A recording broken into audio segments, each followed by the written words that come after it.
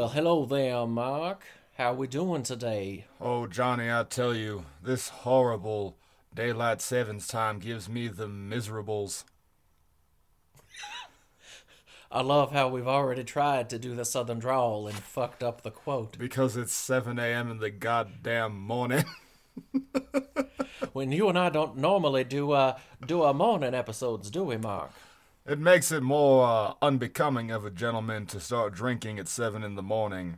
So instead, I am forced to rely on some nice dark coffee. That's very true. Very true. Well, you know what they say. Those who podcast in the morning are likely to die from arterial sclerosis. Oh, oh, oh, oh. Welcome to Dang Old Podcast, everybody. I swear I am not going to do my crappy Louisiana drawl the whole time. If either one of us dies from arterial sclerosis in, the next, year, I'm going to be very upset, because... So am I. Granted, I do eat like a southerner most days, so... Shit. Yes, welcome to Dangle Podcast. This is the weekly King of the Hill podcast where I, Mark, and my good buddy... Johnny. We take 2 episodes of the beloved adult animation classic King of the Hill, and we talk about its goods and bads and highs and lows. We see if it still holds up. We see if we, as 2 people who loved it as kids, still love it as adults, and so far so good. But Johnny, you think we ought to just jump on into it, buddy? Oh, man. Listeners, I have been looking forward to this episode for 66 episodes. I'm telling you right now, it's going to be a good one. This is episode 66, A Beer Can Named Desire. We have an original air date of November 14th, 1999, and is written by one Jim Dauterive. Dimitrov. Dauterive. That's right. Dauterive. Sorry, that's a little throwback for the rest of you guys for a couple episodes ago. Mr. Dimitrov. Mark, would you like a cast of characters? I would love a cast of characters. All right, so we see just about all of the regulars in this. We've got Hank, Peggy, and Bobby Hill, Luann Platter, Dale Gribble, Boomhauer, Bill Dauterive, Buck Strickland. Wait, what? Do we really see Buck Strickland in this? No, we don't. Do we? No, we don't. Do okay, we? Do we? No. Honestly, guys, I don't remember seeing Buck Strickland in this episode. I watched it yesterday, so and I don't think it's remember seeing him, but yeah. Yeah. We have introductions of Lily and Violetta Dauterive. We also have Rose Dauterive. We have Aunt Esme. Tante Esme! We also have a cameo and voiced by the cowboy legend Dandy Don Meredith. And of course, Mark, who am I leaving out here? Oh, well, the 2 dudes in the bait shop or whatever, they were pretty crucial roles. Creole Beavis and Butthead. That's pretty much what, every time I see that, is exactly what I think of. Or do you mean the patron saint of this podcast, Gilbert Dauterive? Gilbert Fontaine de la Tour Dauterive. Oh, God, we're here to Is... Gilbert. We're already a soft blue flame. It's just... Guys, we only get 2 Gilbert episodes for the entire series, and they're both perfect. They are both so good.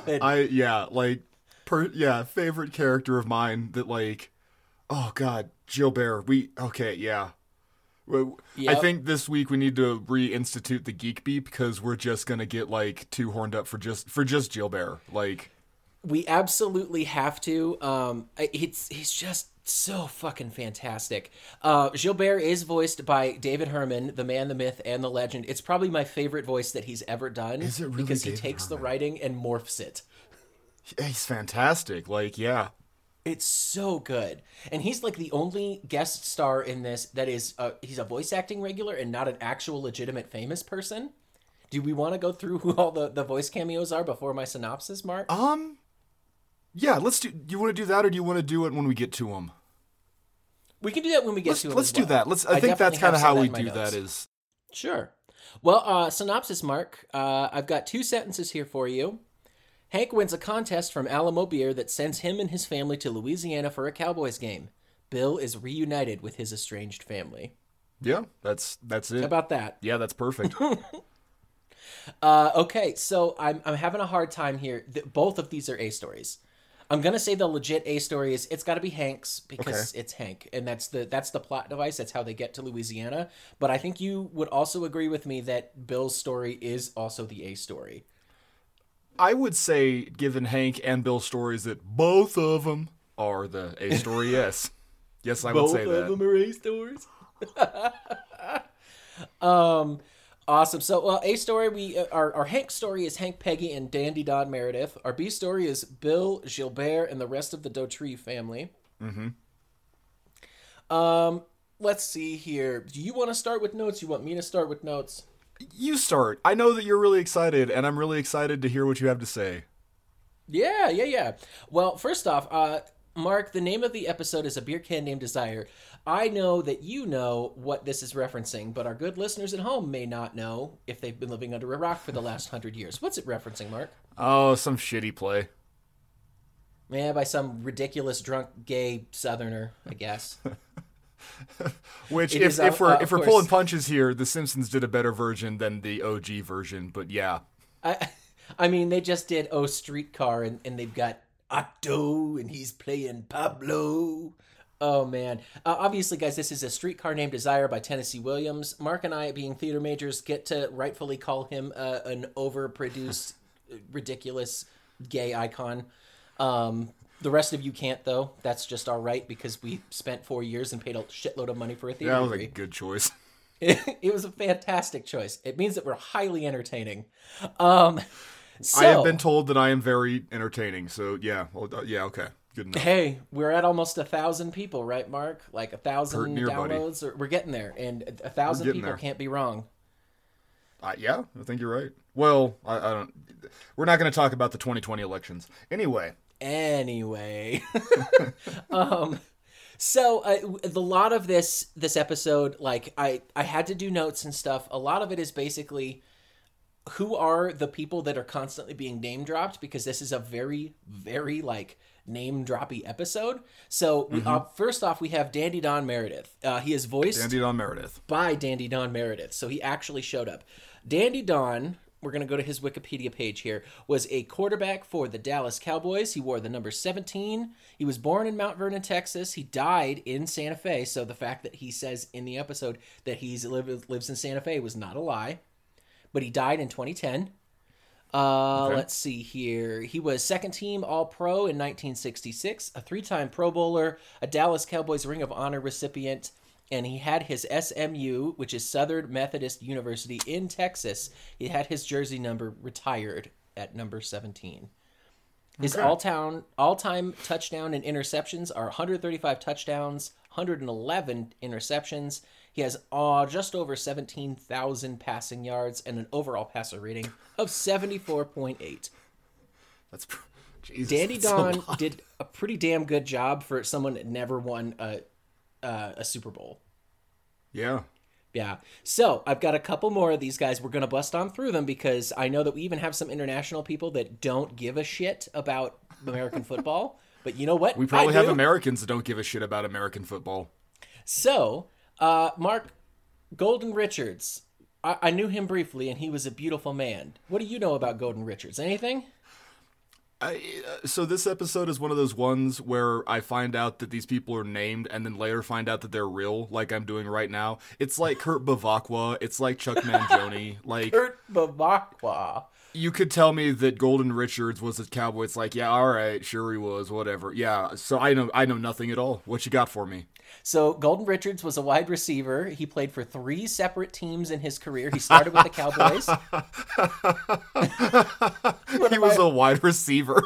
He was a wide receiver, buddy. That's why Gilbert knew him briefly. Oh, wow. Wow, guys. I'm very sorry. It's very that's early. a highbrow joke for our listeners. Highbrow. Oh man, highbrow. He started his career with the Dallas sex Cowboys and won Super Bowl 12 with them, and ended his career with the Denver Broncos. Let's see. Sorry. I hope you guys like Simpsons references because you're gonna get a lot of them today. I feel like I have to imagine. He played in 86 games. He had 122 receptions, over 2,000 receiving yards, and 17 receiving touchdowns. He only played from 1973 to 1980, and those seem like kind of lower stats. He doesn't have any other really career highlights other than Super Bowl 12. But it's cool. He's also from Salt Lake, so he's more than likely Mormon. Okay. Why was his name Golden? Is that a thing, or is that like his real name? Is that like a... I believe his full name is John Golden Richards, so I believe he just went by Golden Richards as as like a middle name thing. But yeah, he played college ball at BYU and the University of Hawaii. So yeah, I mean he went to a good school and all that sort of stuff. It's pretty cool. So that's Golden Richards. We knew him briefly. We have Bullet Bob Hayes.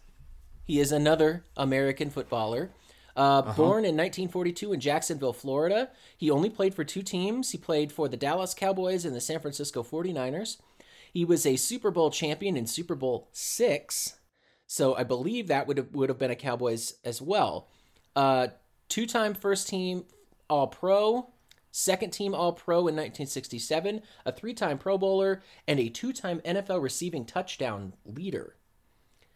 So, in about the same amount of time as Golden Richards, Homeboy had 371 receptions, almost 4 times as many yards at 7,400, and 71 touchdowns. God damn! All right. Yeah, he was a tight end too. So, like, way to go, Bullet Bob Hayes. Like, and that's why Gilbert did not know him. That probably. Also, Gilbert is probably horribly racist, and Bullet Bob Hayes is black.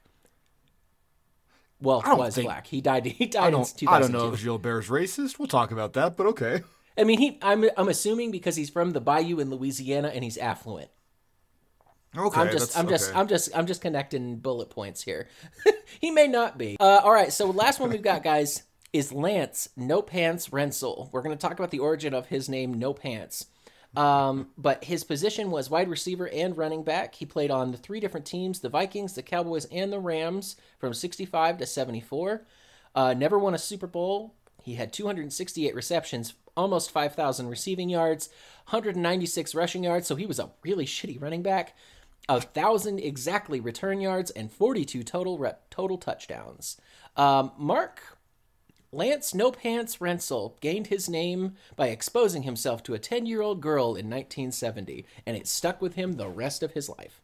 Oh, bother.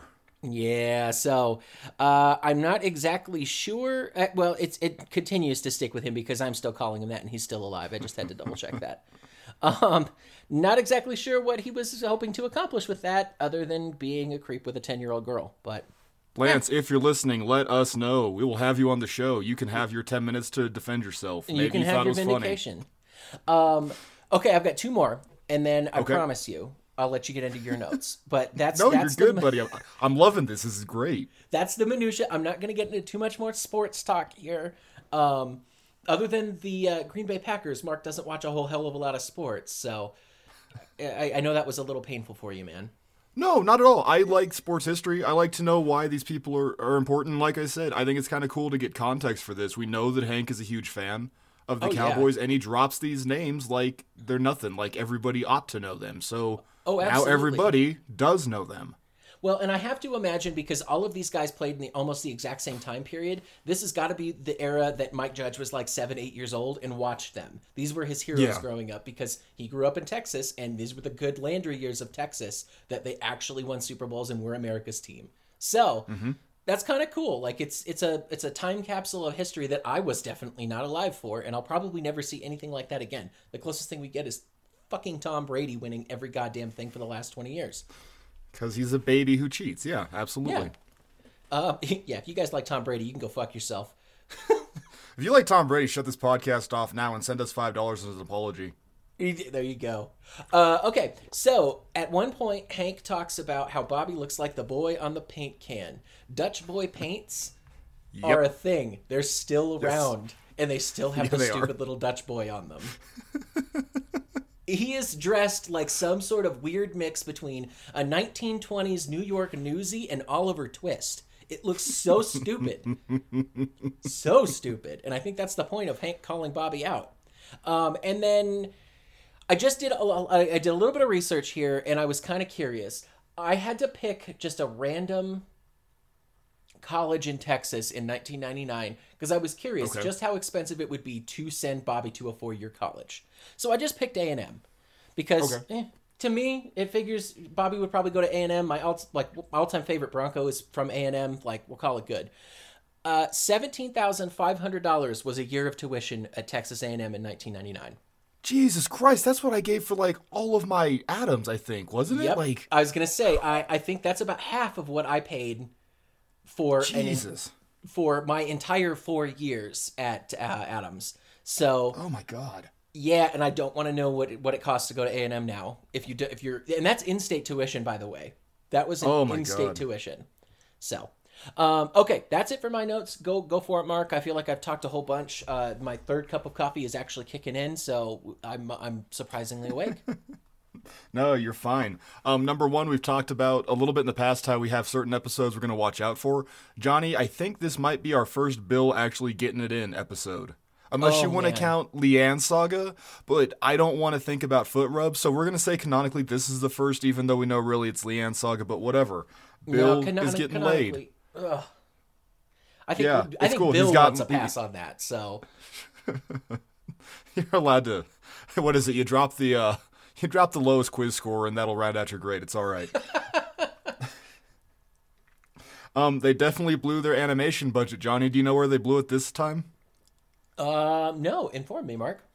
When Luann wins, and they hyper animate her boobs. I have under prose my second line, bouncy Luann jugs. Jesus. We're bad boys today. Butt sex jokes and jug jokes. Oh man! All right, here we go. And it's 8:20 in the morning. Johnny, if you were in Mr. Dautreeve's, we'll call it gardener's boot, so to speak, and you were tending this garden, which flower would you pick? I don't even know.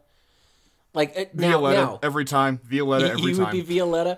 Now, my question for you: am I in Bill's exact situation, or do I just get to pick? No. It's you got carte blanche. Go crazy. It would probably be Violetta. I like Lily too, though. As long as we're talking about animated characters that we find sexually attractive. Yeah. I definitely side with Hank in his hatred of jazz. It's so Louisiana, and yet I'm okay with it. Oh, I hate Zydeco. I love that line. I love Hank's hatred of jazz. Once again, we see Hank shaping the person that I will become later on in life. And then finally, I've seen this episode probably 1,000 times. Not 1,000, that's an exaggeration, but I've seen this episode a shitload, and I never got that up until this watching that Dandy Don was taking the piss out of Hank when he goes, like father, like son, huh?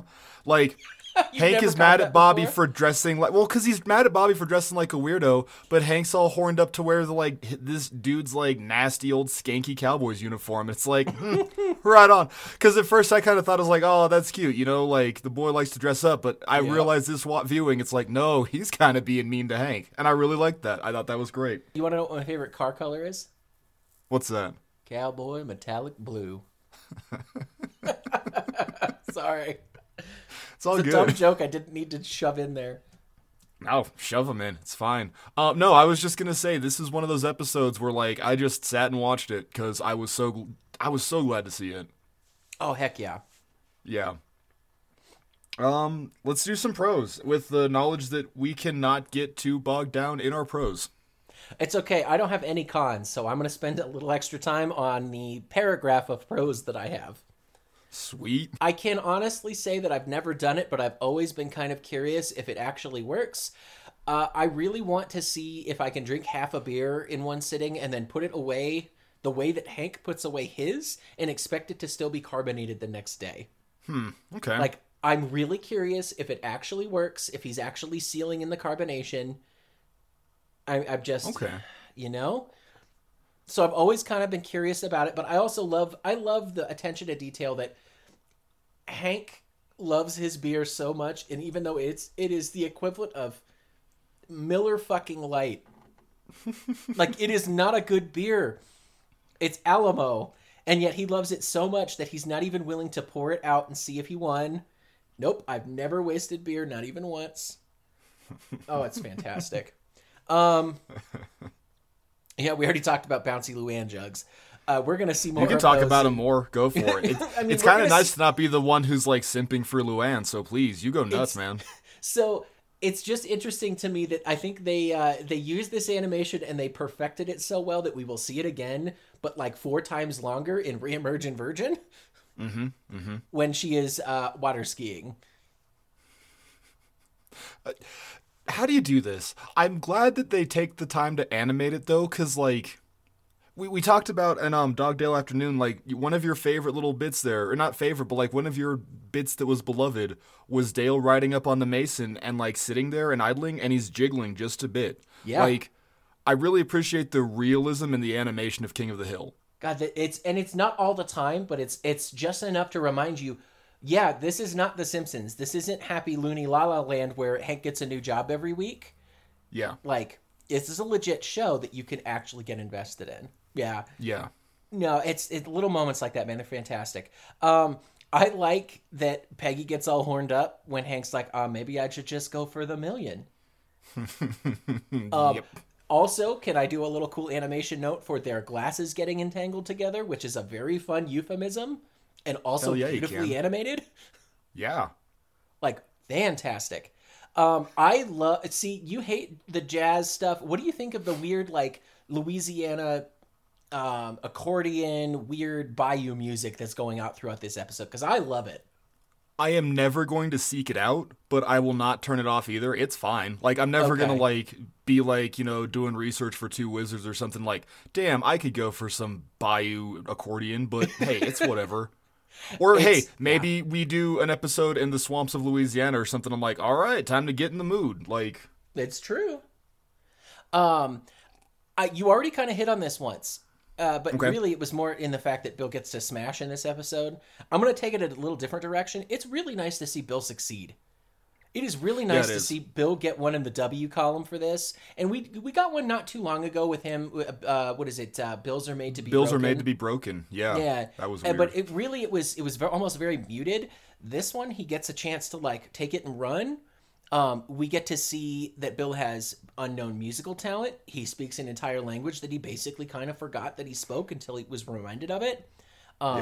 You see that he doesn't live in a tar paper shack. His family actually is affluent and comes from money. Mm-hmm. At least they did at one point. I have to imagine, like, I've definitely looked before at how much it would cost to have a house like that in the middle of the Louisiana bayou, and I mean, you can find one for relatively cheap. It's just run down. But I also love, and for all you regular show fans out there, I hope that this prickles the back of your neck here.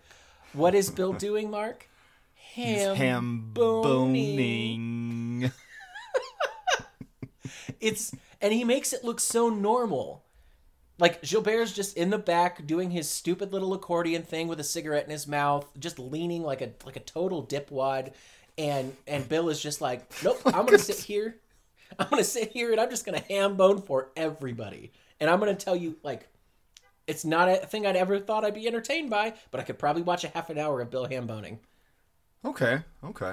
Sundress Peggy's back, Mark.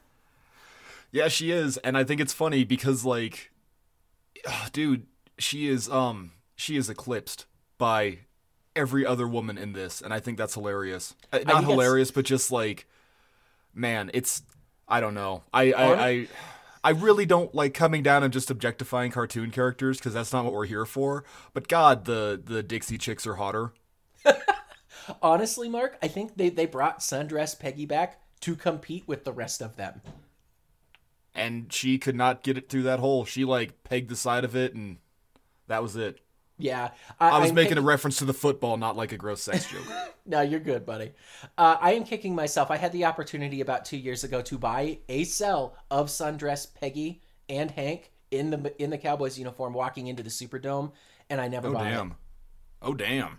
I am kicking myself because not only guys, if it's not apparent already, this is my all-time favorite episode, but like I'm kicking myself that I couldn't own a piece of my all-time favorite episode, let alone one that you and I have now consistently brought up, like a costume we've consistently brought up for Peggy every time it shows up.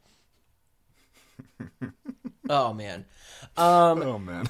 I absolutely love the deadpan in Hank's face after Bobby says he wants to get some etouffee.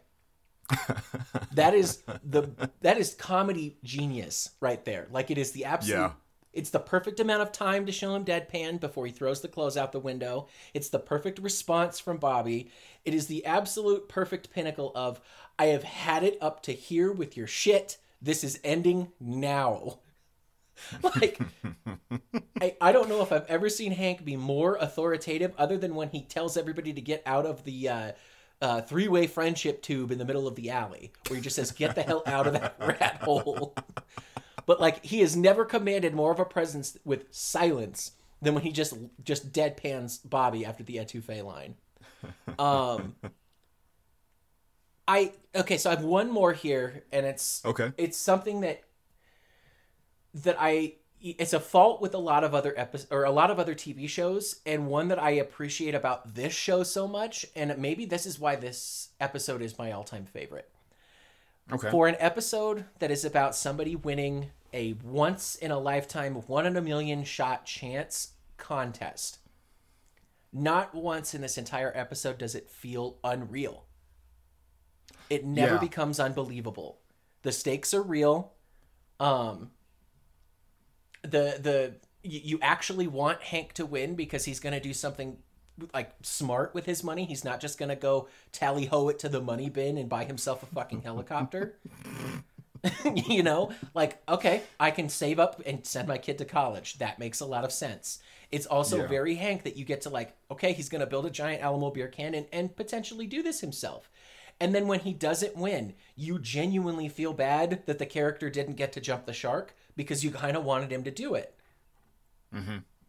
So I love that this episode is so believable for such an unbelievable premise that is done to death in a lot of other stuff.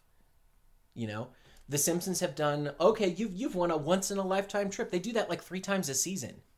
Oh, yeah. The Simpsons are going to Africa. The Simpsons are going to Japan. The Simpsons are going to Delaware. Yeah, And it's very easy to phone it in. I feel like Bob's Burgers has definitely done that more than a few times. Of, oh shit, even just like the first 2 seasons. Oh, you're gonna be a hostage in the middle of a bank robbery situation, and you're gonna befriend the bank robber. Yeah, that's totally gonna make sense. We're gonna send you in to be the guy. No, not once is that believable. It's entertaining, but it's not believable. So yeah, I just, that's my last pro, and it just encapsulates how much I love this show and how much it means to me, because it doesn't treat me like I'm a child that doesn't know better. Yeah, I like that a lot. Yeah. Yeah. Give me some of your pros, man. I'm talking so much about this beautiful, beautiful episode. Johnny, you listened to my head explode when I thought that Boomhauer was Rockadillo. Please, I am glad that you can be happy about this. Like, yeah, no, not at all, man. So, I didn't take a lot of notes. I have this episode pretty much frame for frame in my brain. And, like, but I got a couple pros here. Because, again, you can't list the whole damn episode, because otherwise we're just going to list the whole damn episode. Number 1, Dale double fisting beer cans. I think that's hilarious. Yeah. Followed closely, well, I guess this should have come before it, but I did it wrong, but please have another beer. I love that. Listeners, every single time for the last probably 10 years that I have gone drinking with the man I'm speaking with right now, that line has made its way in every single time.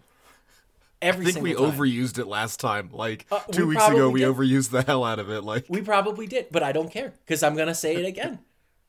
Hell yeah! I really appreciate the beer can building montage. It's neat. We know that Hank is crafty and stuff, but we don't really see Hank get to do his little projects. We just know that he does them, but he's doing it. Like he's taking it apart, or he's taking the stuff apart. He's spray painting it. Like he's putting care and effort into this deal. But to that end, I wish that we could have seen Hank try and fail a little bit more with the throwing. He just Right. kind of builds the beer can, and then suddenly, bam, he's perfect at it. I wish we could have had like a little bit of a Rocky montage where like he starts in the morning, goes to bed at night, kind of shaken about like, I'm not throwing very straight here, maybe I'm an idiot. And then first thing in the morning, he sees that Blue Jay about to shit on Peggy's car and pops that fucker. And then That's the like that's animation how I he want to like see. I also yes, we do not condone animal cruelty, but I will watch a Blue Jay getting hit with the football. I think it'd be hilarious. He was fine though, so it's okay. He's fine. Um, Bill speaking Creole in the bait shop or whatever it is. I love that. I think that's a great little bit. I love Peggy absolutely failing at Spanish. Yep. And then Bill just like pop it in and oh wait, he can totally do it. Cool. And then finally Gilbert, this muggy November weather gives me the horribles. I say this X gives me the horribles all the time. It's like a catchphrase. And nobody knows what I'm talking about. I think you're the only person in existence and now are like swath of listeners who, if they ever meet me in real life and I say it, will be like, oh, that's what he means. But yeah, Yep. I love that line. I love that catchphrase. Also, we kind of messed up a little bit, and we said we were going to get to him when we get to him. Johnny, who are our guest stars in The Garden of Beautiful Women? Oh, yeah, I mean, we haven't really messed up yet. We still got time. We haven't even dumped into favorite moments yet. So Lily, Rose, and Violetta Dautrive are all voiced by the Dixie Chicks. The Dixie Chicks were I don't know if they still are, honestly. They're a country music group of three semi-attractive, kind of attractive women that got into a lot of hot water because they don't like war.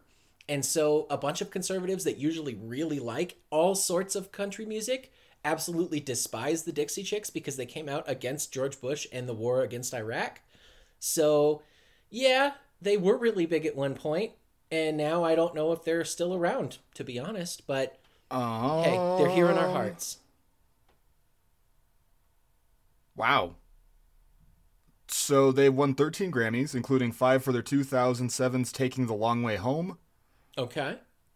And this is all off their Wikipedia page. Not Ready to Make Nice received a Grammy Award for Record of the Year. And Okay. by July of 2020, they had sold 33 million albums. Okay, so still very successful. I respectfully retract my statement that they kind of faded off into non-existence. Guys, I don't listen to country music in America. Like, it's just not my thing. If it's on, I just tend to change the station because it's not my preference. But hey, good for you.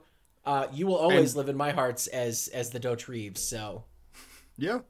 And I stopped listening to country music post 9/11, so yeah. Yeah. Yeah. And then the only other named character here that we haven't talked about is arguably the greatest actress of all time, at least in my lifetime and probably the last 100 years. Wouldn't you say, Mark? Are you talking about the first woman of the American stage, Helen Keller? I am not. I am not talking. I'm talking about Tant Esme, Mark. Oh, the hell's wrong with me? It is Meryl Streep, everybody. Meryl Streep does a voice for King of the Hill in one of her most iconic roles. Iconic roles. I think so. Yeah, like she It's kills iconic it to me. No, but like she kills it. Like, okay. I'm going to get horned up for a second if I may. I Yeah. feel like sometimes, especially with like Simpsons, especially in later episodes, you lose the thread on who the guest star is. It's either the episode focuses on the guest star, and that's all it is, hey, let's suck this person's animation dick, and they're just them, and they're being stupid or whatever. Right. Or like you have something like this, where this woman, she just puts her goddamn ankles in it, and she does so good. That little thing about they are strings on a harp stretched far too taut. It's insane. She's great. Oh god, just her alone, she does work. But then like, dude, I'm amazed at and not to like get off on a tangent here, but I'm amazed at the quality of like performance from just even like oh my god, help me out. Not Golden Richards. John, help me. Dandy Don. Thank you. Yeah, I was like, what's his name? I am amazed at the quality of work out of Dandy Don. He's like, He's charismatic. A goddamn football player is charismatic on a cartoon, and it's insane to me, like, in the best way. And the Dixie Chicks are fantastic, and we've already talked about, like, how great David Herman is, because David Herman might be, like, the best voice actor of our age. I'm almost, like, 1,000% sure at this point. No, I would argue with you there, or I would argue with you if anybody tried to fight us on that. Sorry. Yeah. That was a stupid way to say that, but... Yeah, I love David Herman. You would pick up the accordion and you would play against my ham boning. Yes. Yes. Yeah, no, this is just that. Just the voice acting alone is a colossal pro for me. Because they try... You know that Meryl Streep went home and read this script and blocked it out and beat it out. And she's like, okay, this is how we're doing this. This is how we're doing this. I bet I can get a funny bit here about Tot. Like, when she sits Bill down and asks him, were you here to tend the vine or were you just playing in the garden? Like, that makes me feel bad about myself. Do you know what I mean? Like, oh, absolutely. Yeah, it's crushes it. It is so interesting. I honestly think that she's done more in this episode with the maybe 20 lines that she has that, you know, granted he's been doing it for 30 plus years, but more than Dan Castellaneta has done for Homer Simpson in the last season of The Simpsons. Yeah. Like, and I'm not hating on Simpsons. Like, you try to be funny for 30 years. I'm still trying to I'm trying to be funny. What? This is our 33rd episode or something. I'm trying to be funny 33 episodes in, and I feel the strain. Like, well, and I'm not saying that he was never this funny either. Like this is shades of early Simpsons. Like you were saying, this is not Machine Gun Kelly showing up to do Machine Gun Kelly. This is a Mr. Bergstrom episode where you don't know who the famous person is until the end of the episode, and it doesn't act anything like them. Yeah. So. Yeah, this is a very, very cool special episode, and it is bolstered by its guest stars so uniquely and so well that holy crap, man, just so Which good. Is what guest stars should do. Like, yeah. Okay, so I know that Man Who Shot Kane Skredeberg is one of your favorites. Yeah. But like, if you took Green Day out and replaced them with any insert band here, or even if Green Day wasn't in it, it wouldn't change the quality of the episode. It'd still be a really, really great episode. But if you took Meryl Streep out of this, it would destroy it. It wouldn't be it wouldn't be nearly as good. I bet it'd be all right, but it wouldn't be as good. I would agree. Yeah. Anything else? Any more pros? Sorry, I went off on a thing there. No, it's a good way to go. No, I don't have any more pros. I don't also don't have any retro rage in this. I probably could have found something if I looked, but I'm with you, Mark. I just watched the episode. I've seen it about 100 times. I will continue to watch it and probably watch it 100 more in my lifetime because it's my all-time favorite. Yeah. Do you have any cons? No cons. Not one. I have one con. Okay. When they get to the Louisiana Superdome or whatever the hell it's called, Hank Triple Park's like a real dickhead in that van. Okay. It's a stupid animation bit, but I feel like we took the time to animate the Gossamer Sheet entwining the Dixie Chicks. We took the time to animate Luann's epic boobage. We took the time to animate, Hank building the friggin' beer can. You could make Hank Hill park in the goddamn lines, not, horizontally across 3 spaces. That's literally all I've got. I had another one, and it was the ham boning scene, but you kind of brought me around to it. I just think it's a weird scene. I don't get it, but whatever. I'm not into... I also don't like Zydeco, so maybe ham boning is a big damn deal down south. I don't know. Honestly, it's not even a con, it's just... I just imagine it's a bunch of weird Louisiana Southerners like getting drunk and sitting around in their parlor while one person entertains them. And that's kind of what I took it as, and I have to remind myself of stuff like that. We just don't do that here in Colorado. I'm assuming, and you know what? I've never been to Louisiana, but if I go there and I don't see somebody just like ham boning in the middle of a street to try and street perform, I'm going to be very upset. I've always wanted to eat fried dough in the most corrupt city in the planet, Mark. This episode made me weirdly hungry too, because I'm like, I've never had fried dough or etouffee. That tears it. Dangle Podcast is taking a field trip. Let's go, guys. Oh man, we can go there right after we go to Texas, man. Like, it's not that far. And then you and I will die of the arterial sclerosis. Oh, oh, oh. Mark, you want to get into some favorite moments? Yeah, I'd love to because I only have two. Because once again, I cannot list every single moment on here, and Okay. I bet they're both of yours too, or There, I bet I they're know in one of them for yours. sure is. Which one is it? Both of them. That's it. You nailed it.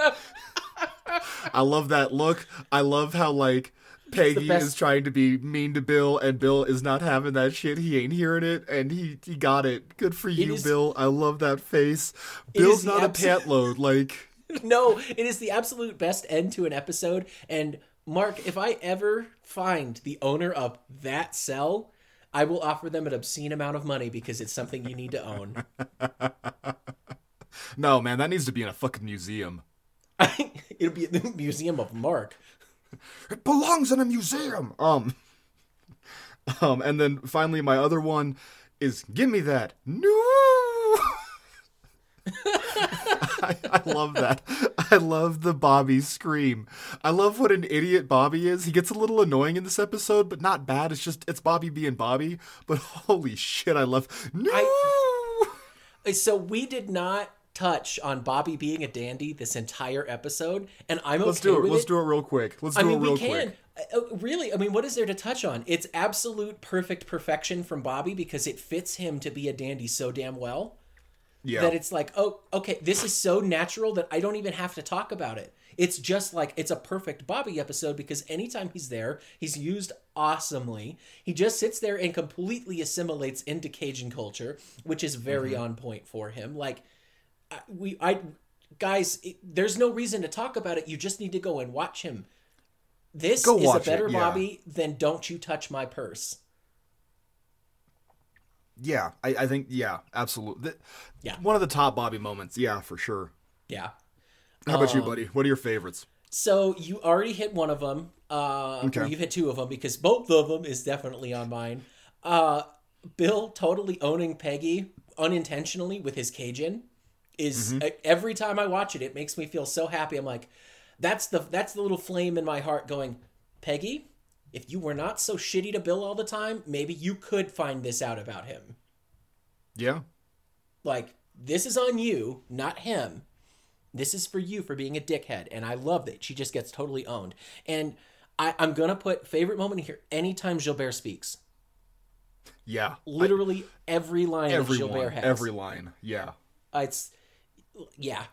Every line from his, I'm more familiar with sinners than saints, and sinners always look good. Oh God, it's too damn much. It's too much, man. I just love it. I love it so damn much.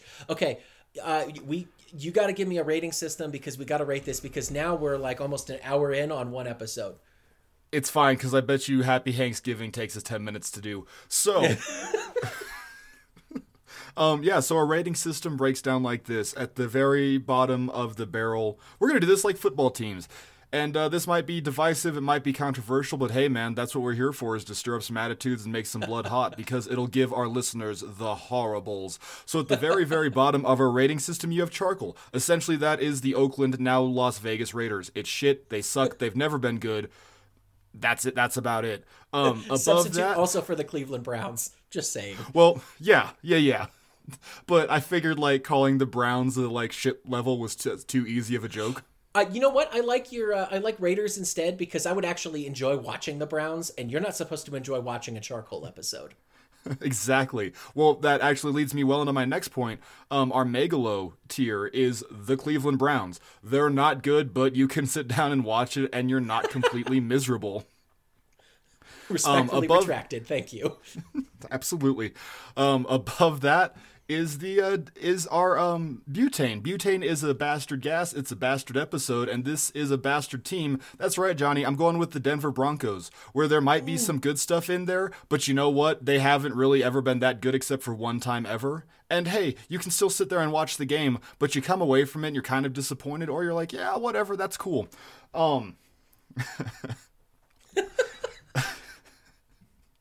I feel personally attacked, Mark.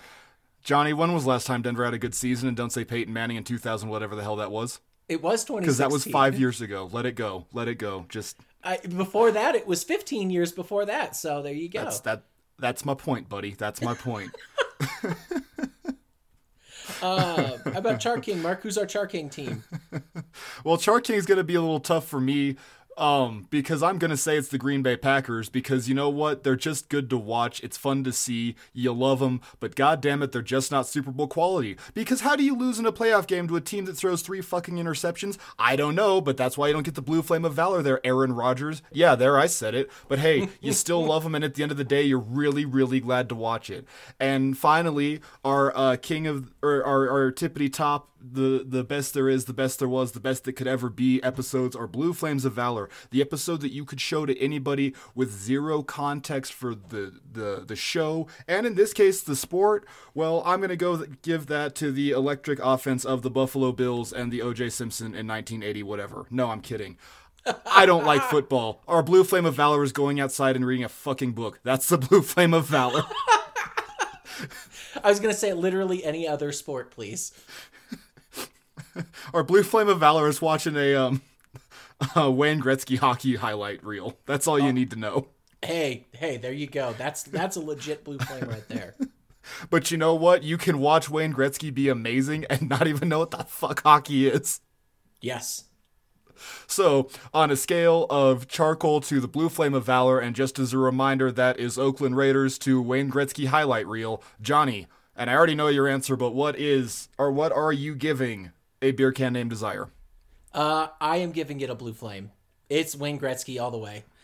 This is my I've said it like 3 times already. It's my all-time favorite episode. This is a top 3 episode of King of the Hill in general, and it's arguably a top 5 episode in animated television history. I'm going to put this up there with things like Parasite's Lost in Futurama. Any of the Marge Simpsons versus the Monorail. Yeah, I was gonna say any of the Simpsons Halloween specials from the first 4 years. Okay. This goes up there with like the weird fever dream that is the first season of Bob's Burgers. That's just Beef Squatch. Like exactly, Beef Squatch or yeah, like it's up there in top 5 all time. I will put this Bye up Greasy from Home Movies. Yeah, like yeah. I would put this up there against any South Park episode. I would put this up there against just about any Simpsons episode. You're not going to find hardly anything that's going to make you laugh harder, make you feel more, and really just get you interested in a show more than this episode. Yeah, absolutely. How about you, Mark? Dude, it's easy. We already called it Blue Flame. Like it's double blue flame, guys. A double blue flame. We need this is the rainbow jacket of majesty or whatever the hell it is. Like yes. If two Char Kings come together to make an Imperial, well, 2 blue flames come together to make something that we have yet to determine, because I bet this doesn't really happen again that often, if ever. But yeah, no, zero context for this show. If you are coming into it for the first time, this might be one of the first episodes that I ever watched and don't really remember watching, but was into it. Like, right. You know what? I don't like football. I like football, but like, I don't care about it, really. And you know what? I care about this one. I don't know who the hell Don Meredith is, but this episode makes me like him. If I bought you a Dandy Don jersey, you would wear it. I would. I really, really would. And then I could be a dandy too. Just like this episode. It's a dandy. So, double blue flames from Johnny and I. And without saying any more, we have successfully thrown the ball through the hole. We won the $1 million, but we're going to put it in a trust fund so we can't ruin Bobby for another 18 years. Let's move on over to a happy Hanksgiving. Yes, let's because we got to do something here. Otherwise, this isn't going to be a beast of an episode. We are at episode 67, Happy Hanksgiving. Original air date of November 21, 1999. I love it when holiday episodes actually line up what they're supposed to, because I'm pretty sure this is like 3 or 4 days before Thanksgiving. I almost called it Hanksgiving. You mean thanks-taking? Happy Thanks-taking. This is written by the Allens. Our good friends, the Allens, are back. We have a cast of characters. It's just about everybody in this episode. Everybody in the alley. Hank, Peggy, and Bobby Hill. Luann Platter, Dale and Nancy Gribble. Even Joseph's in there at some point, I'm pretty sure. We've got Boomhauer, Bill Dotrieve, Con Min, Soup and Zoosimphone. We've got Connie, even though she's not credited in the freaking wiki. That's a huge surprise. John Redcorn. We have a cameo by a really weird-looking and bizarre Maddie Platter. Yeah. Goth Platter? Yeah, I had that as a note, yeah. I don't care for Maddie Platter in any episode that she's in. I would much rather have Tilly Hill, but hey. Okay. Even with all her weird PTSD shtick. So our synopsis, Mark: Hank and the family find themselves stranded at the airport trying to make it to Montana for Thanksgiving. I don't know if I really need to go into much more because they never leave. They never get to Montana. They stay at the airport the whole episode. Yeah. And then 10 years after this episode airs, they will remake it in Tom Hanks's The Terminal. But yeah. Yes, exactly. So I don't think it was 10 years, but yeah. For our A story, the story is around everybody. Everybody gets their time to shine in this, but we'll just say the A story is Hank, Peggy, Bobby, Luann, the main family, all that sort of stuff. But everybody else gets their little bit, even Boomhauer. Like, he's got a little bit of an arc. Let's see here. Boy, does he. You want to get into some notes? Yeah, sure. Number 1, I want a smoker so goddamn bad. Oh my god. And this episode, last year, my lady and I took our anniversary. Let me just try this again. I have now put down a pot of coffee and I'm a little bit wiry. I don't know if it's worse being I don't know what's worse, being coffeeed up or like half-cocked drunk. I think they're equally the same sides of horrible, but I don't know which one makes a better episode, and we're going to figure it out. We get some weird energy when you and I are on coffee up. That's for damn sure. Yeah. Sorry. Anyway, about a year ago, we took a trip to Grand Junction, and we were derping around in the mall, and I found an electric smoker in their Bass Pro Shop for like $150, and I kick myself almost every single day that I didn't buy it. But my biggest limiting factor is I live in an apartment, and I can't be smoking up the whole goddamn building just for delicious turkey. So, it's true. First note is, oh my god, I need a smoker. So another note, it's not a con because I can't fault it for when they wrote this, because who can see the future? It sure shooting ain't Mike Judge and Greg Daniels, but like... Please tell me you're talking about the turkey scene. Sort of, kind of, but it's the joke about the 4-hour window from Hank. Okay. And they're like talking shit about how it's dumb to get to the airport 4 hours early. And man... Yeah. I've just come back from a lot of traveling, and we were at every single airport 4 hours early. Like, yeah, you have to. God. It doesn't matter if it's a tiny little airport or if it's a giant freaking international one. You have to. Yeah. Like, I hate this. I hate the reality of our situation right now, and I'm going to come out and say it. The TSA needs to be abolished, because what the fuck do they do except for piss you off? Like, okay, anyway, that's my rage for the moment. It just didn't land. Another note that I have, and we already kind of hit it, is Maddie Platter. She's wearing like black lipstick.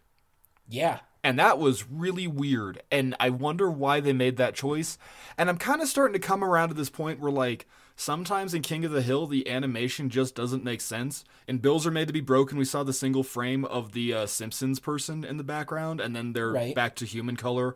The fire chief being Oompa Loompa Trump orange, whatever. Just there's these little things, and I don't know if they're intentional or if they're not, but I definitely took notice of it.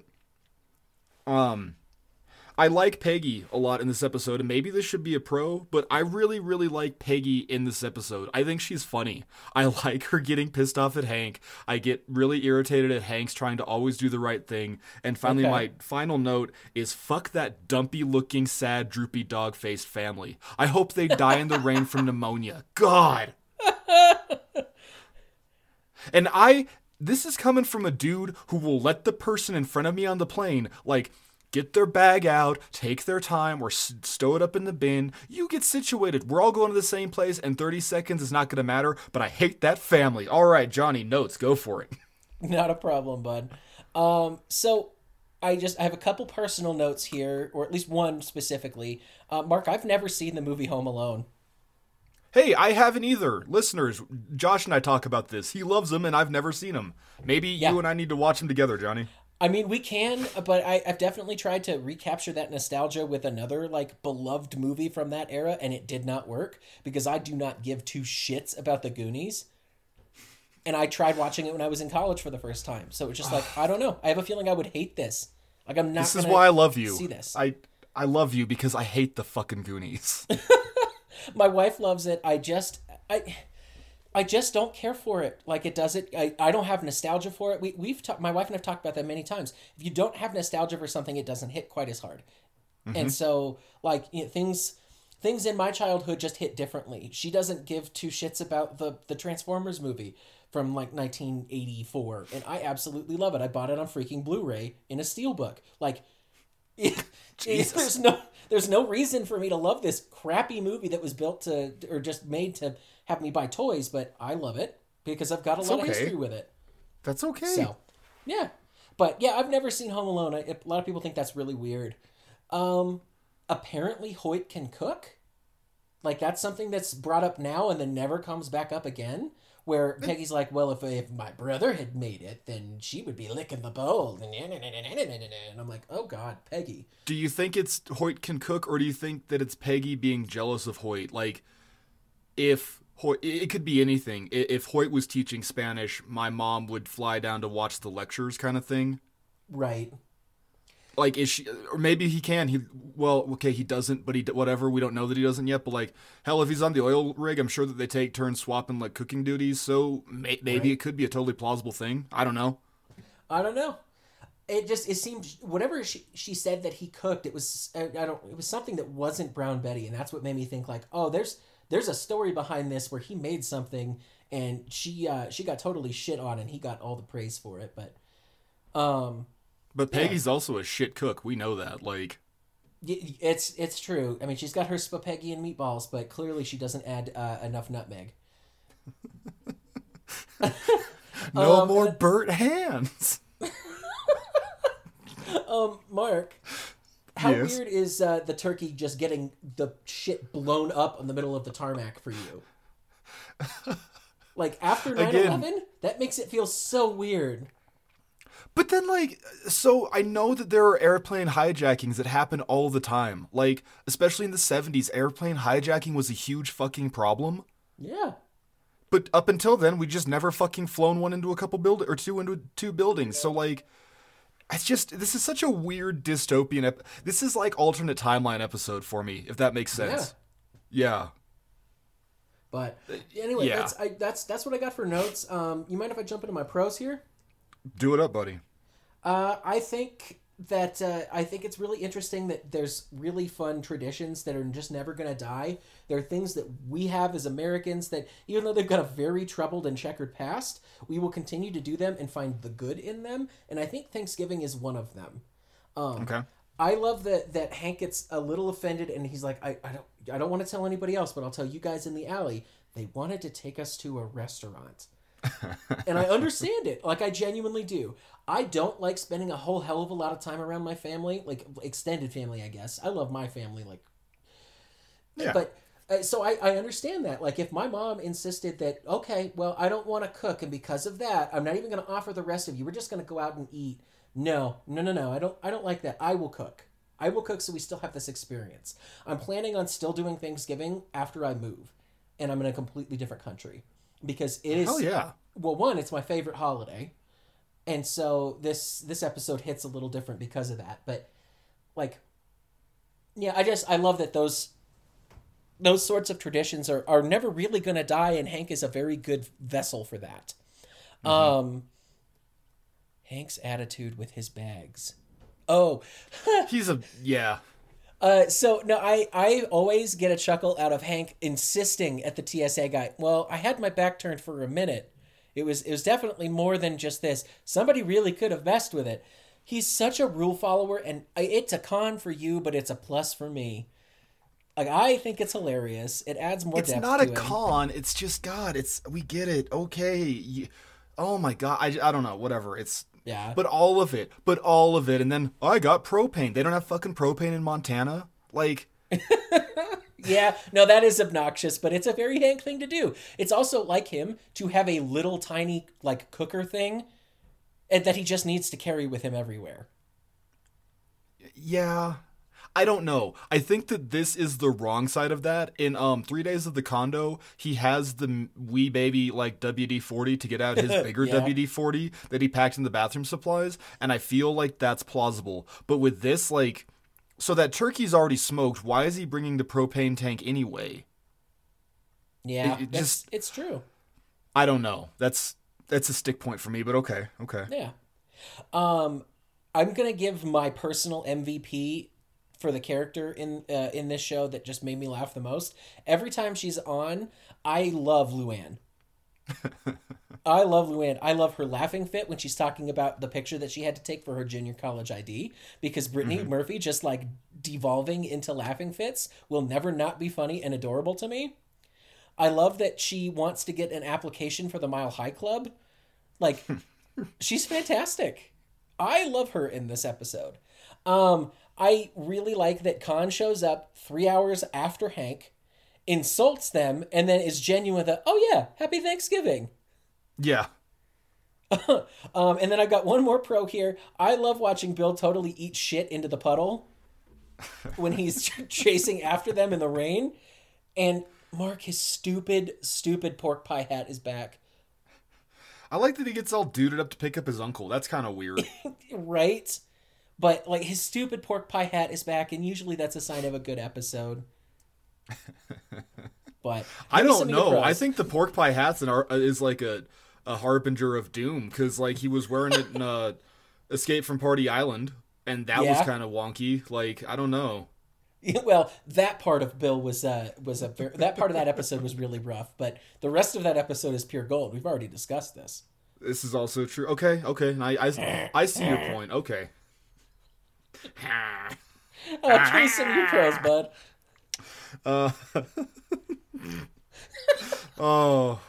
Take a drink for our patron Lord and Savior, Rockadillo.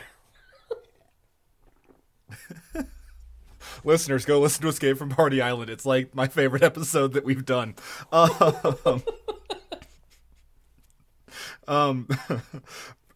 already hit one of my pros. It's Hank going, now we've all got the giggles.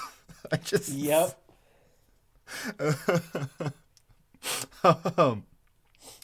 I laughed kind of way too hard at Khan working over at the Chinese food restaurant. Hi, assistant manager. I filling in. Crazy.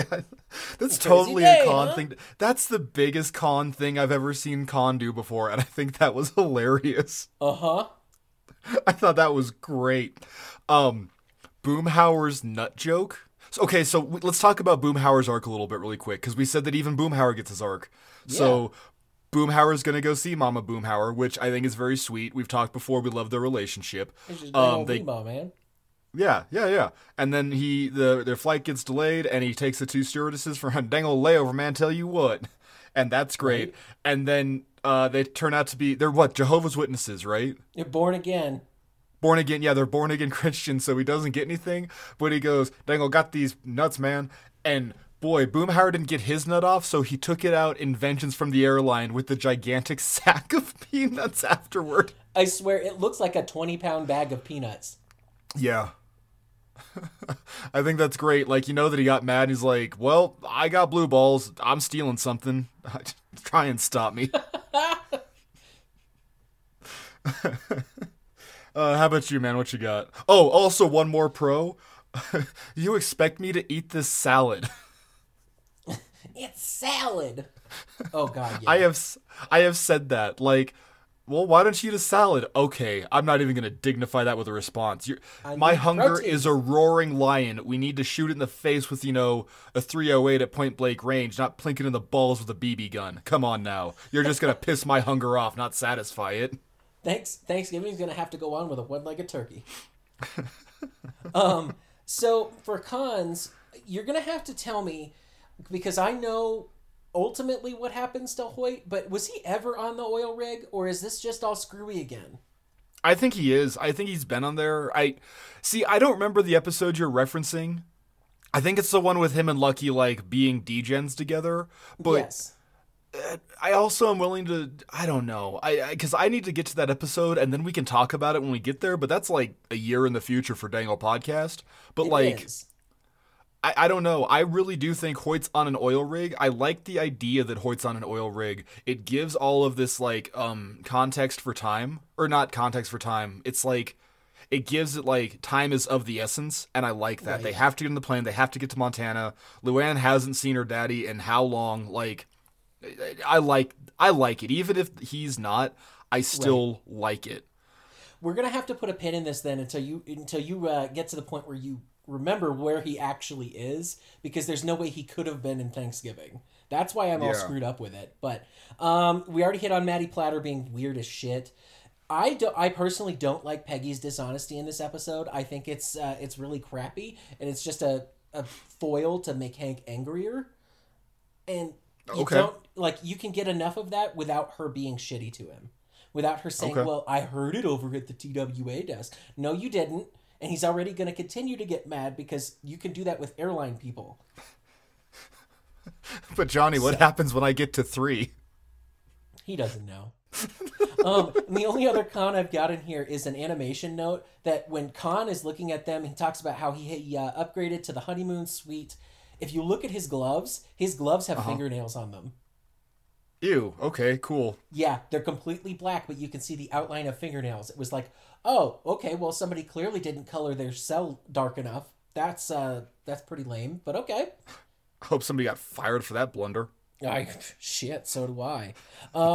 Give me some cons, buddy, and then I'll jump into some retro rage. Yeah, sure. We've talked before. I don't understand the physics, whatever you want to call it, of John Redcorn and Nancy. So, Dale... Okay, how does this break down?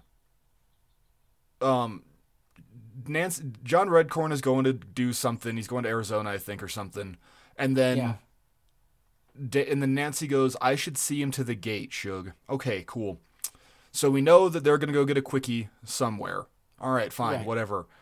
And then hours later, they're still fucking in the back of the SUV, and I don't get it. It's kind of like, and I forget the name of the episode. Oh, what is it? I always forget this one where Peggy finds out about Redcorn and Nancy. I can't think of the name, and I always forget about it. Redcorn. Yeah, that's it. Yeah.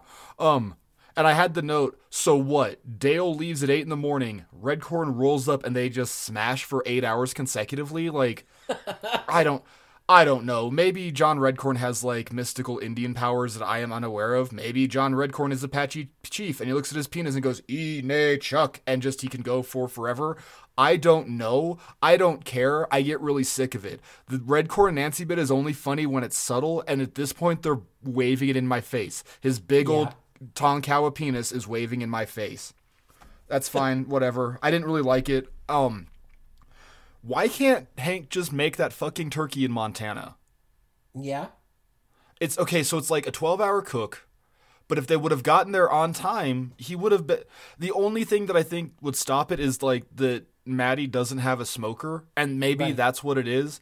But, like, the physics of this, or the politics of this episode, and, like, he's bringing a turkey with him. Like... It doesn't make sense to me. No part of that makes any sense to me. And it really just kind of like, it really just puts a huge, it's a big turn in the punch bowl for me, honestly. Like, and I get it. Hank has to have this goddamn turkey. It's so fucking important. But like, what's the over under on how long that turkey is going to be viable and good anyway? It's cooked meat that you're not refrigerating. Like, you're going to hold it in your lap for a 4-hour flight. It's been sitting in the airport for a day now, and then they dynamite it. Thank God they dynamited it, because you know what is a giant con for Thanksgiving, Johnny? It's fucking botulism from turkey. Like... Hey, he found smokiness and juiciness. I don't know. I don't know. And it's I guess a legitimate gripe. I've also thought about that, because at the bare minimum, if Hank got done smoking his turkey, immediately threw it into the box, and then they jumped right into the car to go to the airport. At minimum, they don't get on the plane for another 24 hours. Well, even if it all went to plan, like they'd get on the plane and maybe it'd be like what, 8? We could call it 8 to 10 hours. That the turkey'd be there, so maybe? Yeah. Unless he insulated the box, but I don't think he did. I mean, Hank might have, but... Yeah, hang on just a sec. I'm looking something up, because now I'm curious. Yeah.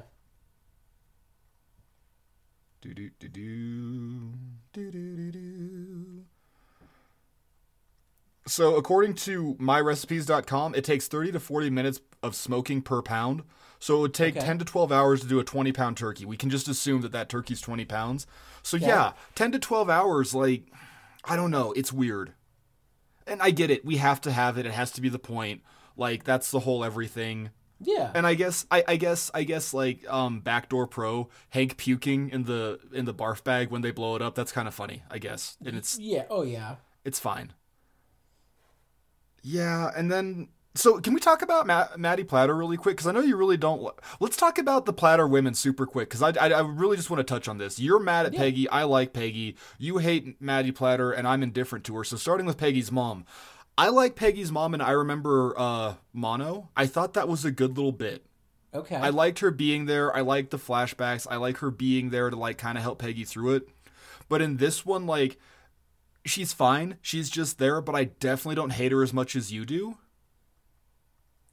I think she just doesn't care about her daughter's shitty brown Betty more than anything. Like, because she knows it's going to be gross and it's this big fucking deal for Peggy, but I don't know. So there's that one. But yeah, there's that. Yeah.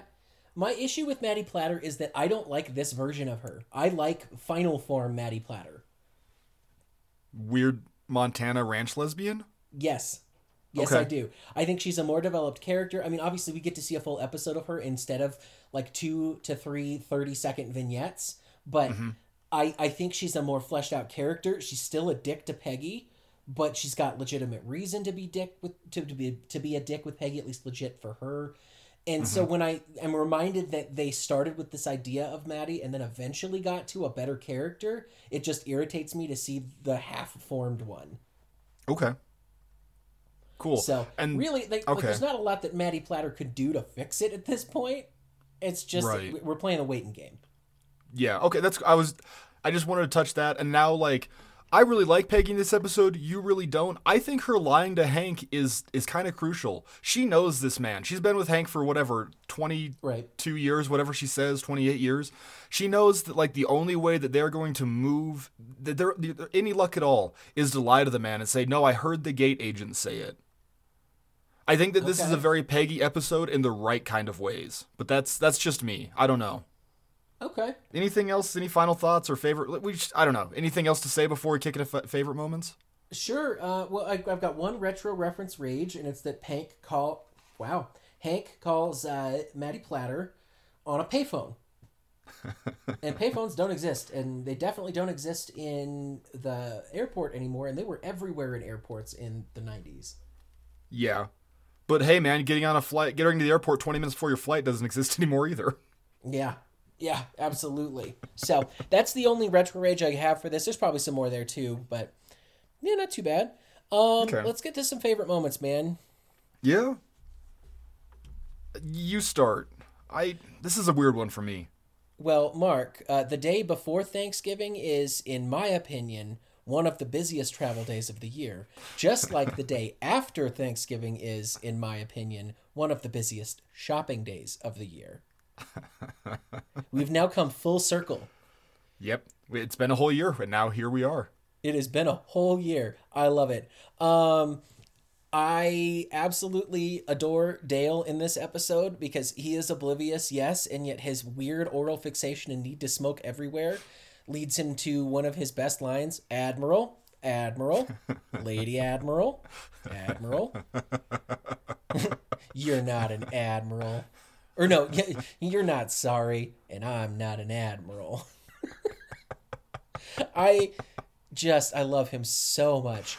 And then, hey, Mark, I have a very important question for you.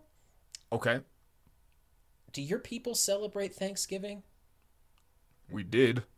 Once. Every time. That is a hell of a deadpan, man. Those are what I got. What you got? Is that an okay joke to make? Like, honest, because the man is voiced by a Native American. Yes, it is. Okay. I don't know. Like, I don't know. Whatever. Because like, I got hung up a little bit with like, hey, the Asian dude can walk into the Asian restaurant and start cooking there, like, and nobody says anything, and he just goes, district manager, and it's like, that's kind of weird, right? But then I'm like, no, you're reading too much into it. But then, too, with John Redcorn, like, and I guess we're gonna get this next year for their Thanksgiving episode. Yeah. So Spin the maybe choice. maybe it's fine. It's cool. Whatever. I'm being too worryful about offending people 20 years in the past. I don't know. So this is a legit question to ask, and I have never asked a Native American person if they like this representation, but if I had to guess, I like it because it shows this show does not make a caricature of John Redcorn without actually paying it back in some way, shape, or form. Yes, you get Wimatanye and spirit bags and being really shitty in the first few seasons, but that leads up to, okay, Dale's going to help you get your land back, and you just got fleeced by trying to do your own reservation casino, and like you actually get to see some of the struggles of Native American people, and it's voiced by a Native American actor, and he actually makes you feel like you want to support people. So I don't know. I would love to talk to a Native American person about his representation on this show and see if they treat it the same way that like most Indian people hate Apu in The Simpsons. I'm really curious. Yeah. I don't know. I barring going down holes that neither one of us are qualified to discuss. Yeah. Right. But anyway, that's why I don't see this as being problematic, because I know that they treat him pretty damn well through the rest of this series. He's not just a one and done character after Nancy gets done with him. He still continues to show up and he still has stakes. So I'm looking at this through a whole picture. Okay. Yeah, that's okay. That's cool. I just a thought. Like, No, I know we it's started legit. this episode being a little rough with like how he knew Golden Richards because he was a wide receiver, but not the tight end. Whatever. But I don't know. Just anything else to say? Favorite moments, I guess. Yeah, well, those were my favorite moments, man. What you got Oh, that's for yours? it. I don't know. I don't really have any. I don't. There's bits I like. There's some bits that stand out. I liked Dale giving Joseph a roll of quarter-sized slugs. I think that's funny. Yep. Yeah, that's about it. Like, okay, no, Bobby on the mad dash to go get some cookies is kind of funny. And Yep. like, we don't see Bobby run. Bobby can't fucking run, but if there's cookies involved, oh baby, there he goes. Yep. Yep. That's all I got. Final thoughts, or you want to rate her? No, let's. I'll give her a rating, man. On a scale of charcoal to the blue flame, I gave Happy Thanksgiving a Char King. Really? Okay. Yeah, I love Thanksgiving episodes. I think this show does them particularly well. This is the lesser of their Thanksgiving episodes, I think, but I still really like it. There's a lot of funny stuff in here.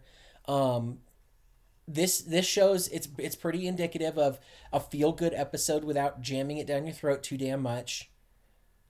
I genuinely feel bad for them that everybody gets shafted at the end, but it is what it is. Now, it is definitely cheesy, where they have the Thanksgiving pizza and we're all here together, and yeah, that's definitely totally cornball, but it's a Char King for me. I like this episode. I never skip it.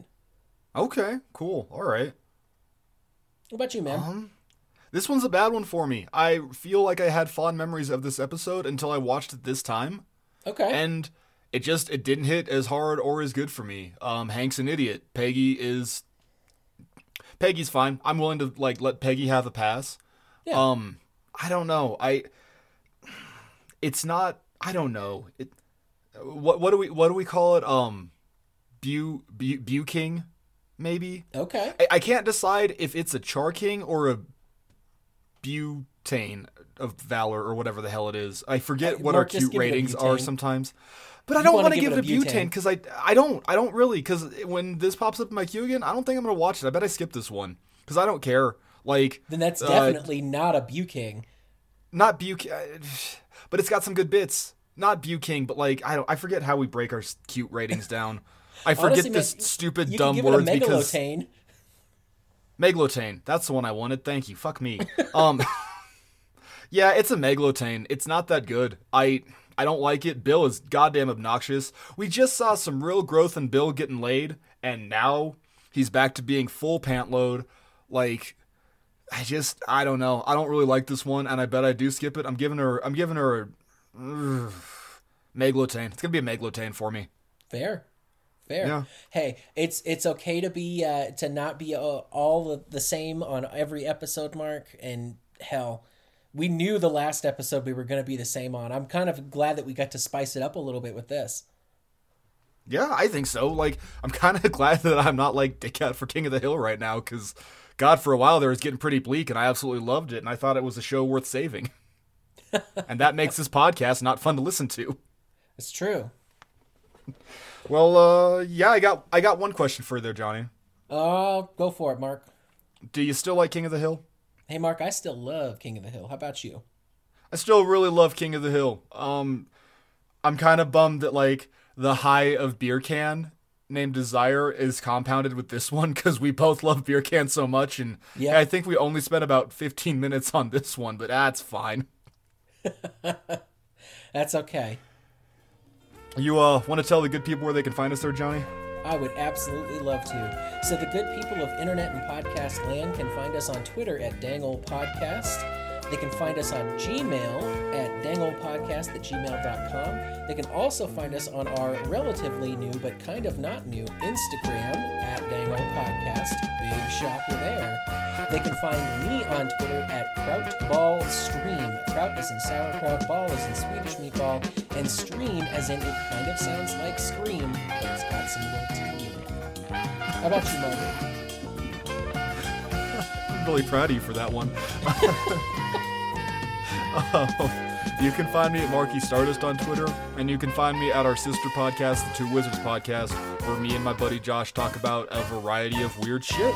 And I think that's about it. Thank you for listening, guys. We love you all, everyone. If you agree with us, if you disagree, is John Redcorn more problematic than Apu? Well, you let us know. Go to those places that Johnny talked about, and we'd be more than happy to engage you in civil conversation, and then I'll block you if you disagree with me. So yeah, there we go. Thanks for listening, guys. You have a great day. Have a good one, everybody.